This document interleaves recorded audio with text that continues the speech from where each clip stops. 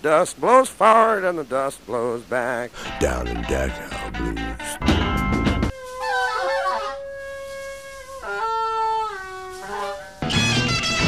All the pots you grow.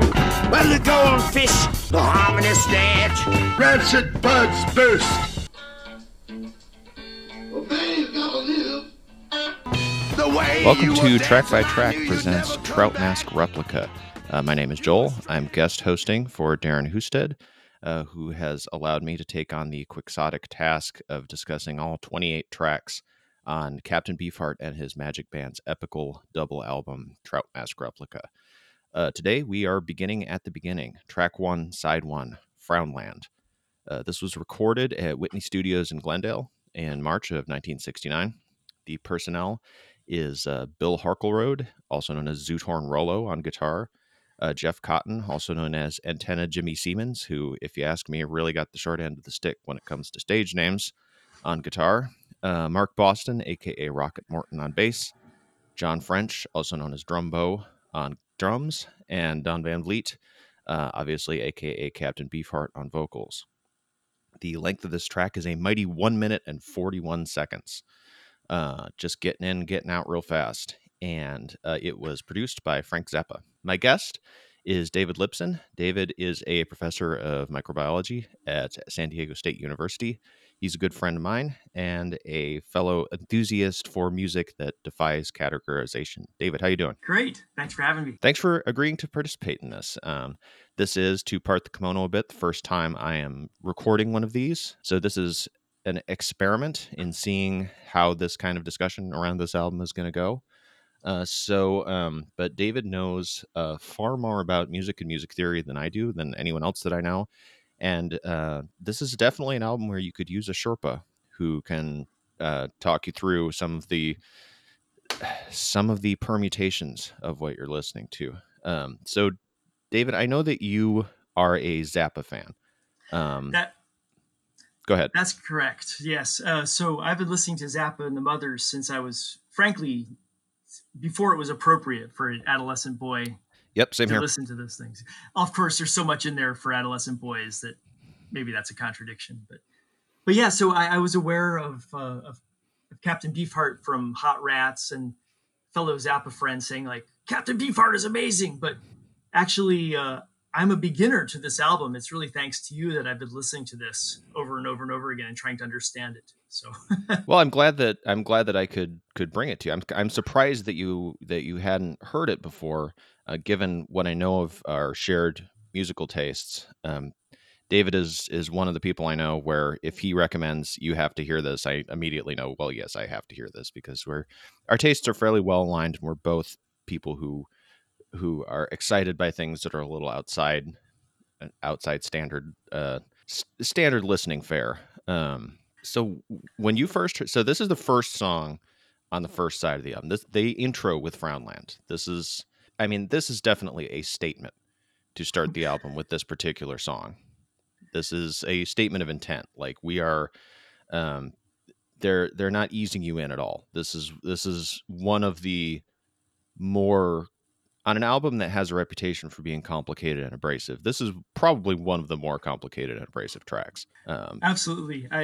I've gotten deeper and deeper, and the very first thing that strikes you is a relatively coherent vocal track over complete chaos, right? That's the first thing you hear.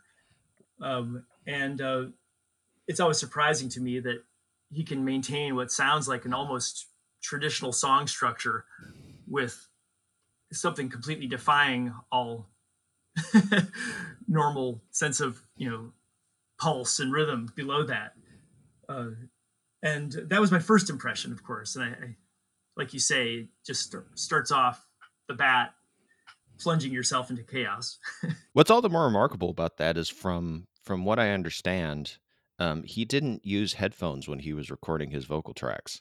That the band laid down all of their instrumental tracks in Whitney Studios in the space of about, I believe, just one recording day. I think they put them all down in about 6 hours, having rehearsed the hell out of it in their little house in Woodland Hills where they all lived together. And then the vocal tracks were recorded over the next couple of days, and that Van Vliet refused to use headphones, and so was just kind of singing along with the leakage that he could hear through the engineering room glass. Honestly, that makes a lot of sense because, I think to not be distracted by the underlying chaos and, produce a really smooth performance, I feel like you have to ignore a lot. And so, in fact, when I was listening to this and analyzing it, I was kind of wishing I had a karaoke zapper, you know, to like, let's turn down his vocals and try to listen to what's going on musically. I don't know if there's any karaoke machines that have that, Captain Beefheart on it. That'd be amusing. I could absolutely clear out a bar if they had Captain Beefheart on karaoke, because I would totally dominate and just holler all of these tracks, and eventually they would probably ask me to leave because everyone else would have left the bar. But yeah, there actually are, if you search around on YouTube, there was a boxed set called Grofins that came out back in the late 90s, I think. And there are instrumental rehearsal tracks of the band working on this material in their house in Woodland Hills. And so you can hear some of the songs. I think Frownland is one of them. You can hear the entirety of the band playing without Van Vliet's vocals over it. So you can hear the intricacy of the music a bit more without his voice just kind of obliterating everything. One of the people complain about the album not being terribly well mixed, and it does seem mixed for like maximum abrasiveness on some tracks. Like there really isn't anything softening the blow. But one big complaint I've heard is that his voice is mixed too loud. So frequently it's kind of overshadowing what the band is doing. So you're only really hearing him kind of bellowing away, and you can barely hear the band.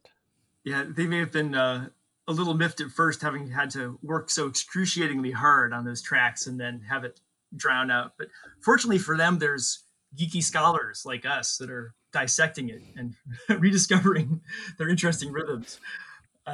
One thing I'm going to see if Darren will include in the metadata for this recording is there's a really fantastic YouTube video by Samuel Andreev where he goes through and does a kind of music theory analysis of this track, like from all of the different keys and rhythms and polyrhythms that are being used one after the other. And it's a pretty remarkable breakdown of how much is going on in this 1 minute, 41 second track. I pulled a quote from an article that the article is written by Eric Gudas. I think it was on All About Jazz. I'll get the actual citation.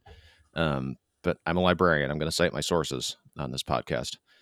He says, Andreev maps out how each song contains many mini songs. He calls them blocks, which change at intervals of roughly 20 to 30 seconds. Each shift block to block may be accompanied by a change of key, tempo, or other musical element. But to complicate things further, within each new musical block, the musicians may be playing at different tempos at all. For instance, Andreev points out at the beginning of Frownland, guitar 1, bass and drums all play a 7-beat phrase, while the second guitar plays a 5-beat phrase in a different tempo. And so you've got you've got different keys and rhythms all going on basically simultaneously. It'll seem to create, your brain can just start to recognize a groove or recognize like, oh, okay, this instrument's doing this and this instrument's doing that and the other. And then within 20 seconds, it seems to have almost organically morphed into something else. Yes, and that's exactly what I noticed. It sounds like someone else has done a far more thorough music theory analysis than I have. But I'm glad that I didn't read that article before I plunged in, because discovering it myself was so much more enjoyable. But I agree completely. And so once I started listening to that chaos, I concluded that I was thinking more about every 12 seconds there was a shift. That sounds about right. I was just listening to it before we started recording, and it does seem like, yeah, you get maybe 10 to 20. The longest section will be maybe 20 seconds, and then it's a shift. These things almost function as chord changes. Well, there are actually chord changes involved, but rather than having a classic, 1-4-5 blues structure or something like that, you could just shift to a new form of chaos. And our ears, which are so used to having patterns and having, coherent song structures, that functions as like, oh, now we've changed chord. In reality, we've just changed to a new form of chaos. And it occurred to me, so there's to get, this is one of those, I have a liberal arts education and you're going to hear about it, damn it, moments. But we got to make it. We got to make it work for us somehow. Yeah, exactly. So there's a composition book I have by Hindemith, and it's a fairly modern composition book that gets away from analyzing, keys and chord structures, and just talks about consonance versus dissonance, and just this sort of cyclic moving away from consonance towards dissonance and back again. And really, I think you can substitute for any chords just a block of noise that either moves away from your original home key or towards it. And it occurred to me you could, have a typical blues song where instead of your 1, 4, 5 chords, you could just put in, 3 recognizable chunks of chaos. And that's kind of what I feel is going on in this song. And cycle those rather than the 1, 4, 5. It's like the 1 is this one block of sound, and then the 4 is this other block of sound. Lawnmower, cars honking, birds. But from what I gather, that's not entirely outside of how they actually did compile this material, because Van Vliet wrote most of the music on the piano, an instrument that he did not know how to play. So he would have John French, the drummer, sitting by his side. He would kind of plunk away until he found something that I guess I'm presuming purely by ear would be something that he liked, and then French would transcribe that, and then slowly but surely, with these tiny little different riffs, basically, they would compile them together into something that resembled a completed track. What the process was for determining, yes, this is done, or this goes with this is, French would be the person who would be able to explain that, which has led to, well, I guess, you're a musician, you have composed music. The question comes back of authorship comes up a lot when people talk about Trout Mask Replica. And they say, well, Don Van Vliet didn't really know how to play the piano. He was more or less plunking away kind of at random until he would get something that he liked. He would then have his drummer, which it seems diminutive to refer to John French. John French, who's a phenomenal musician, as just his drummer. But the drummer in the band would transcribe all this stuff and would teach it to the other musicians. And then, from what I understand, Van Vliet would essentially yell at them until it became something that sounded like what he wanted it to sound like. Trust the process. Well, and as Robin Hitchcock pointed out, at the end of this horrible experience for all of these musicians concerned, they got Trout Mask Replica, which many have suffered more for less. But I don't imagine the band members feel that way about it. But I guess that does raise, if we're going to talk about this traditional idea of composership and authorship as being, the composer handing down their completed musical ideas to other people to interpret, can we consider Van Vliet to be the composer of this music, considering that he's approaching it from this very naive place of not really in any kind of technical sense knowing what he's doing, but having a feel for what he wanted? They always say that classical music is about the composition and jazz is about the performance. And certainly the performance is really important on this album, right? And absolutely. And I started really appreciating it. So the more I listened to it, and this was a happy accident. I was sort of throwing higher end software trying to analyze this music than maybe was necessary if I had a better ear. But I ended up first just listening to one track. Accidentally, I was listening to the right track, which ended up being really helpful because that got rid of half of the distracting chaos. And I start to see, so you already raised that, the beat of 7. So finally, like, yes, there is a pulse. It's 7, which of course is non-traditional and odd, but still. And there are actual chord changes, and realize the whole thing is in basically, like, as far as I can tell, C major, A minor. And when you listen to, there are actually, it's really hard to hear when you hear the entire block of music, but dissecting it out, I was hearing all these nice little details that the musicians were doing, which I don't know how much that was completely prescribed by Don Van Vliet, but uh, at some point there's like, for example, there's one point, maybe in about the 34 to 30 second, 24 to 30 second range, where it's a little bit left Phrygian mode, playing like C major over E minor, kind of Spanish guitar style. And I cannot go back to your land of gloom, where black jagged shadows remind me of the coming of your doom. And that was fortunately all just listening to one track. Then I accidentally started listening to both tracks. And I realized on top of this stuff, suddenly there's like a country riff. Just like near, near, near, near, near, near, near, which would seem completely out of place, but just thrown on top of it. So I guess I don't know how much of every little detail of the chaos he was controlling. It sounds from your description like a tremendous amount of it. Well, from what I understand, Samuel Andreev has been doing some really great work with interviewing old Magic Band members on his YouTube channel. And I watched the interview he did with Art Tripp, who did not play on this album, but was on Lick My Decals Off Baby and a bunch of other Beefheart records, and also played with Zappa. And Tripp was a like classically trained percussionist. And from what he said, sometimes they would like throw things in and change them, and Don wouldn't necessarily be able to tell because it was he didn't have the kind of minute control over things. Like, I mean, Zappa was a taskmaster as well, but he had like this background of compositional training and expected everyone to play exactly what was on the page at the same time. From what Tripp said, Van Vliet wasn't necessarily able to tell if they would change arrangements around or add in bits here and there unless it was really egregious. Like if someone had just ripped off onto a guitar solo, he probably would have noticed that. But it seems to me like there was more of a feel that he was after, and more of a general sense. The one thing Tripp said, and I've read other Magic Band members say, is that he expected everyone to be playing at 100% intensity all the time. Like there was never a point where you could just kind of play a relaxed part or lay back or something.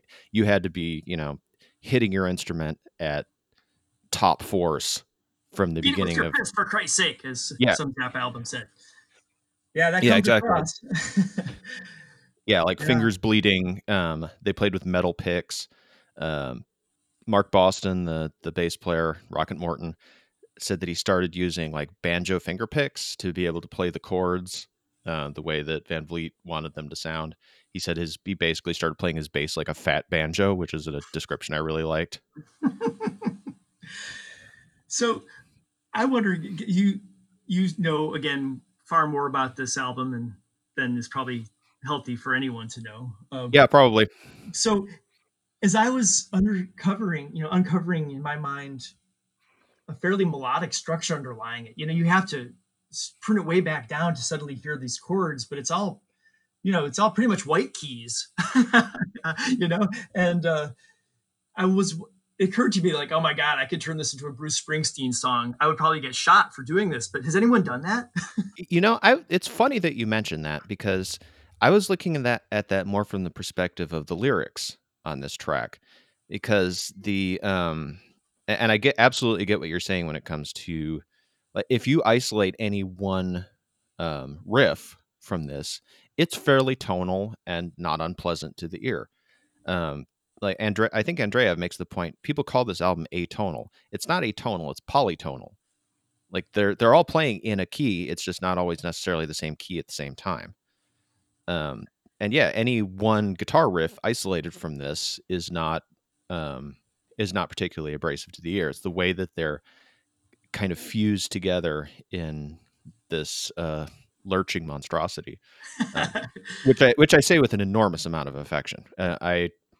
It's probably self-evident considering that I'm trying to do an entire podcast, but I adore this album. And I know when Darren does track by track at the end of each episode, he will rate each song on a scale of 1 to 5.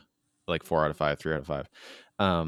I'm you like if the guests that I have, David and anyone else who's going to end up being on the show, they are welcome to rate any track if they want. They're all going to be 5 out of 5 for me. So I don't know if it's going to be something that I'm even going to bother doing. And that's just because I don't feel like, to me, that feels like looking at a dolphin and going, that's maybe a 4 out of 5 dolphin. It's like you can't compare these tracks to anything else. This is its own strange entity, and you just have to kind of take it as it is. There's certainly songs on here I like more than other songs, but they're all these just phenomenal achievements of something truly singular. And the ones that I've initially volunteered to discuss with you were really included most of my favorite ones. So this one, right off the bat, I love the song. It's catchy, strangely enough, the driving energy and that, again, now that I've taken it apart, there's like a great, 7, bass riff that you can hear for the first 12 seconds. It's like, bow, bow, bow, bow, bow, bow, bow. And it's a great bass riff that you could forget is in an awkward rhythm. And then of course, given what he's talking about in these lyrics, it's kind of freedom from structure and traditional dogmatic modes. It's perfect that the music underlying it is so completely free. Yeah, that was one of the things when I was looking over. So, I mean, Van Vliet's obviously remarkable voice is one of the first things that anyone notes about the Magic Band, I think. And I mean, you heard him on Hot Rats prior to hearing any of the Beefheart stuff, so you knew, the kind of. I mean, Howlin' Wolf is the standard comparison when people talk about his singing voice, but it's a much more wild and elastic version of Wolf's growl. That he there's an almost cartoonish ability to adopt other voices and fly into other registers that is can be a little alarming. Sometimes there are some vocal deliveries on this album that sound just incredibly agitated. But the brilliance of his lyrics also, which is one area where any kind of sense of authorship is obviously his. He wrote every lyric on this album, and they are there really wasn't anything else going on in popular music at the time that has this level of the vividness of the imagery and the wildness of the wordplay, the kind of Americana infused surrealism that defines his work. There's like this the love of nature imagery, love of wild, colorful imagery. In Mike Barnes's biography of Beefheart, he breaks down every different animal that gets mentioned on this album. There's a whole zoo full of animals that get mentioned on Trout Mask Replica. It's interesting to me, though, starting with Frownland, that the lyrics on this, if you've never heard the song and you simply look at the lyrics, it's not hugely different from a lot of other 1960s where the flower children were going to find a better world kind of songs. Like, this was a very strong theme in 1960s pop music and rock music of we're going to make a better world. The young people are going to find a better way. Rejecting the authority and the existing modes of thought. And the whole the singer posing himself or herself, himself in this case, as kind of the psychopomp who's going to take you into this new world is also like, I mean, Jimi Hendrix had "Are You Experienced?" and there were numerous other probably far less memorable or remarkable groups doing variations on the same kind of idea of like, come with me and I'm going to take you and show you something that's, this new way of living that's remarkable. With the underlying current of, hallucinogens probably being involved. So if you just look at the lyrics, and it's funny that you mentioned Springsteen, I was thinking this, if you were to take just the lyrics of this track and set them to like a Crosby, Stills and Nash kind of background, like a very easygoing acoustic guitar, like the lyrics might come off as a little odd, but it could pass for standard hippie fare. In some ways, like there's certainly images in here that you're not going to hear in other 60s music, like my smile is stuck. I cannot go back to your frown land. And then the immediate nature imagery. My spirit is made up of the ocean and the sky and the sun and the moon, and all my eye can see. Yeah, that's very the back to nature aspect of the hippie culture. I don't know if Van Vliet would have described himself as a hippie, but I mean that's certainly part of the milieu of what's going on in the 60s at that time. I cannot go back to your land of gloom, where black jagged shadows remind me of the coming of your doom. That's the black jagged shadows. That's one of the first on this album, the first really striking image. Yeah, and I'm looking forward to, we'll talk about some of the later tracks that are just filled with biblical, vivid imagery like that. But I think you mentioned to me once that when he's talking about, take my hand, come with me, or whatever the line is, not too late for you, it's not too late for me. You saw it with some kind of almost menace. If you were to take that music, take those lyrics, and if it were like this sweet acoustic guitar background, it was like, take my hand and come with me, which I just realized that I'm singing that to the tune of the Monkees theme. But it would be like this sweet, like, oh, we're going to go on a fun adventure together. It would not have any menace, but with the music behind it, which is to the average listener probably kind of off-putting, and the intensity with which he is delivering that line. I actually found this quote. It's from the Eric Gudis article, which on the All About Jazz. Is it All About Jazz? Yes, All About Jazz site. He says, "Thing was, no way did you want to take this hollerer's hand. The whole group emanated brilliant, metallic unhingedness," which is a really great description, I think. And it's like, yeah, this sounds frightening. This sounds like, no, I really don't think I want to go with you to your where your smile is stuck. There's a definite sense of uncontrollable chaos. And I love that observation because, and this just shows that this band well enough to not trust them completely. Whereas, as a beginner, I did take it as face value and saw nothing threatening in it. Of course, again, it's the first song on the album, and I may have had regrets taking his hand after somewhere in the middle of Neon Meat Dream. There's a passage of about 3 or 4 songs around I think probably I'd have to look at the actual structuring, but I think it's near the side 1 of the second album that I think of as like the roughest patch on this record. It's like there's Pina, Neon Meat Dream of an Octofish, Hair Pie Bake 2. There's a succession of songs that are not just musically but lyrically kind of upsetting. And I love all of them, but it's the patch on the album where you just start to feel a little bit like, did I know what I signed up for when I started listening to this from beginning to end? Yeah, there was in preparing to talk with you about this album, I was listening to it repeatedly, and of course nowadays lots of stress in the world and in my life, and at a certain point I was like, why am I doing this to myself?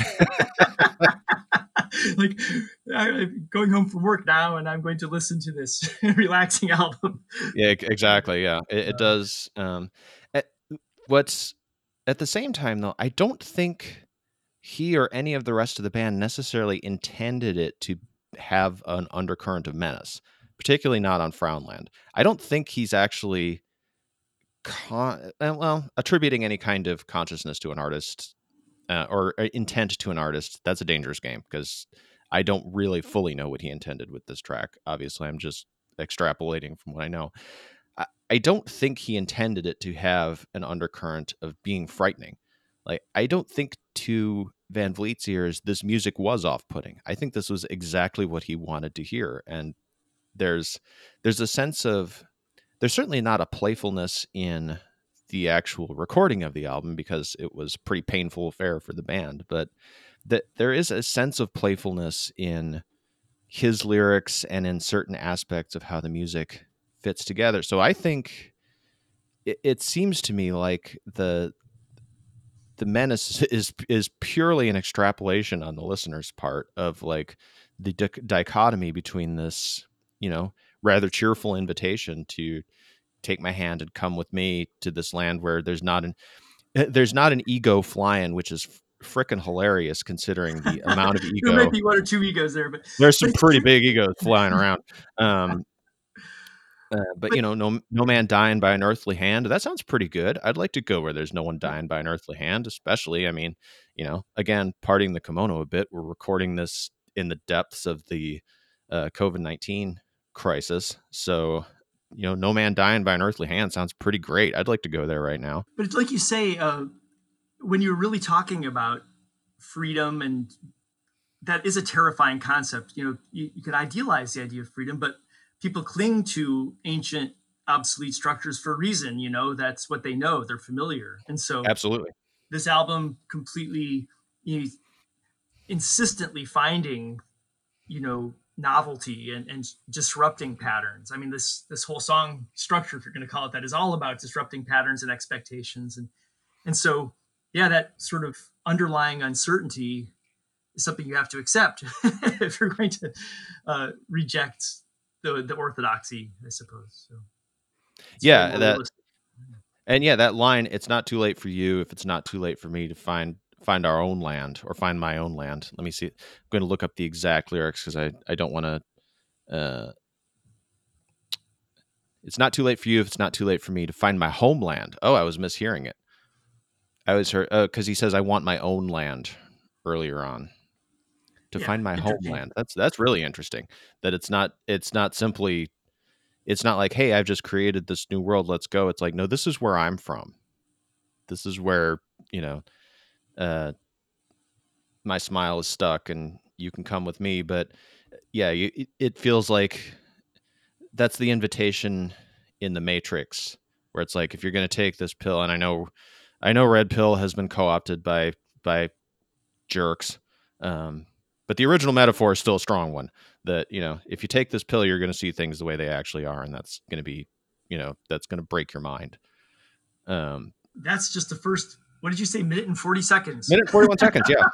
Minute 41 seconds of this really pretty astonishing record. And there's a quote from Langdon Winter about this record, about Frownland, which is, Beefheart is not concerned to build bridges for his audience or to make it any easier for anyone to come along. Either you're interested or you're not. Which describes a lot of the feel of the song to me. It's like, yeah, you can come. You're welcome to come along, but there's absolutely no suggestion whatsoever that it's going to be an easy journey. Because of his amazing voice, there was pressure for him to just be like the next big blues singer, for a white audience, probably. Oh, absolutely, yeah. And so I guess he got around that pitfall pretty early. Well, yeah, I mean, the initial incarnation of the Magic Band, which has, other than, well, John French wasn't the original drummer, but he had joined by the time they did Safe as Milk. A lot of the members of the band just would kind of fall away because they kept getting farther and farther from doing, blues and R&B. Ry Cooder plays on Safe as Milk, and had left shortly thereafter. Not solely because they were moving away from R&B, mostly because Van Vliet was such an unreliable and difficult person to work with. But yeah, as he continued to move further and further from traditional blues structure, the members of the band that had initially formed to be a blues band kind of fell away. And I think, again, attributing intent to an artist without actually having been there is a dangerous game. But clearly Zappa was seeing success doing pretty experimental music. He was playing stadiums with the Mothers, doing pretty much exactly what he wanted to do, making this kind of somewhat discordant, unusual music. And Van Vliet, being given the opportunity by Zappa to do pretty much whatever he wanted, saw the opportunity to make something, incredibly personal, and quite possibly believed that he would achieve great success from it. He certainly he and the band achieved great artistic success. The album actually in reading in Mike Barnes's book, did surprisingly well in England. Like it actually charted in England, which is the idea of this record charting. I can't even really fully like it charted fairly low. It's not like it was number Right. one or anything, but it just the idea of this album being enough people buying this and hearing this for it to chart. And I don't mean that to sound like dismissive of the album. It's just like this is, to me, that's like finding out Ulysses was a bestseller. You know, it's like, really? That many people were willing to do that, huh?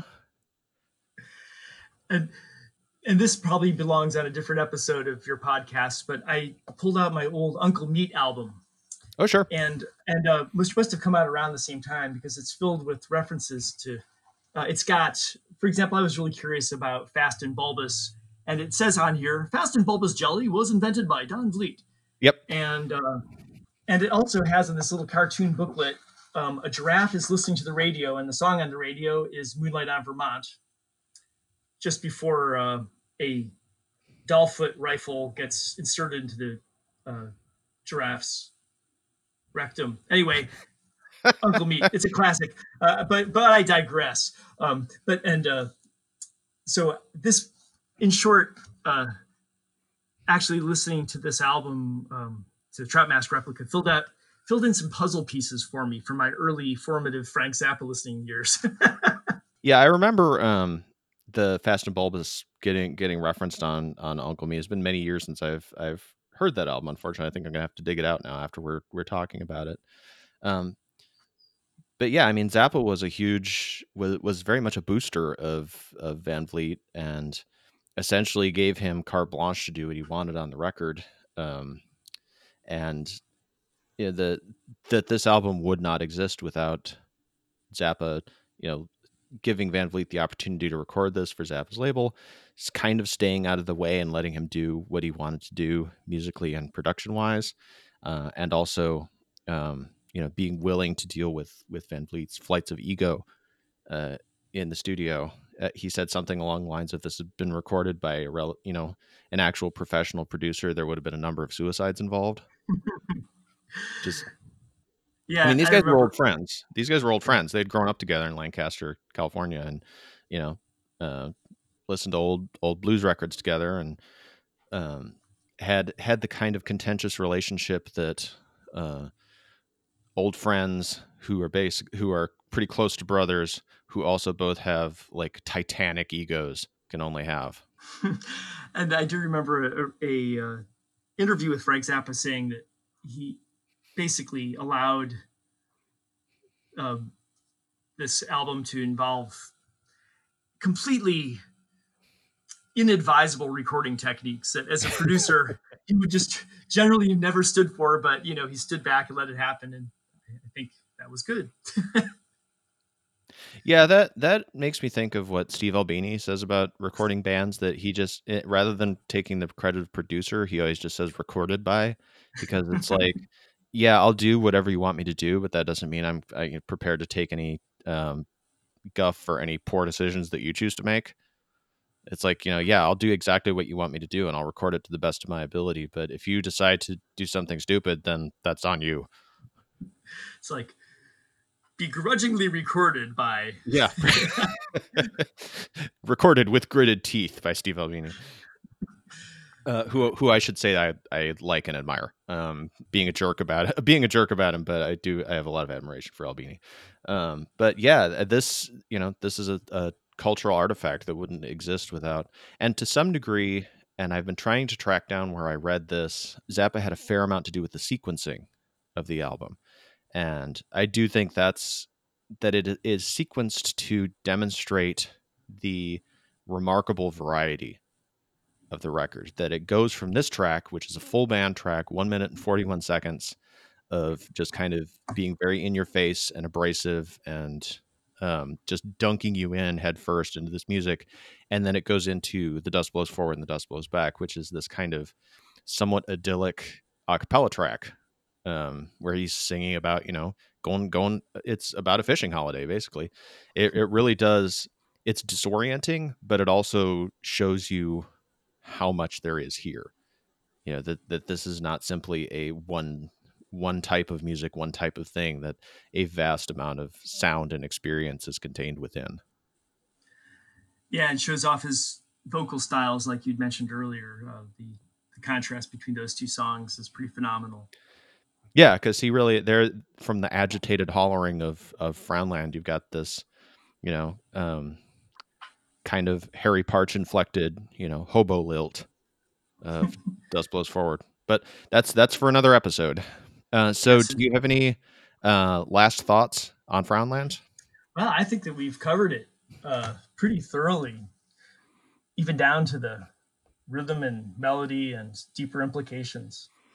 So I'm satisfied. We've certainly gone on 20 times longer than the actual recorded track. So I feel like he said in 1 minute and 41 seconds what it's taken us, 42 minutes to unpack. And there's probably a lot more that could be said about it. But again, like I said earlier, in terms of giving these tracks any kind of rating, everything on this album is such a unique creature for me that I don't feel like I can say a rate. David, do you want to give this a rating out of 5? Oh yeah, so this was one of my favorites. So it gets my full rating. I have no further input for Mr. Vliet. You don't have any notes? You don't want to come back to him with any notes about like? Yeah, I think he did fine.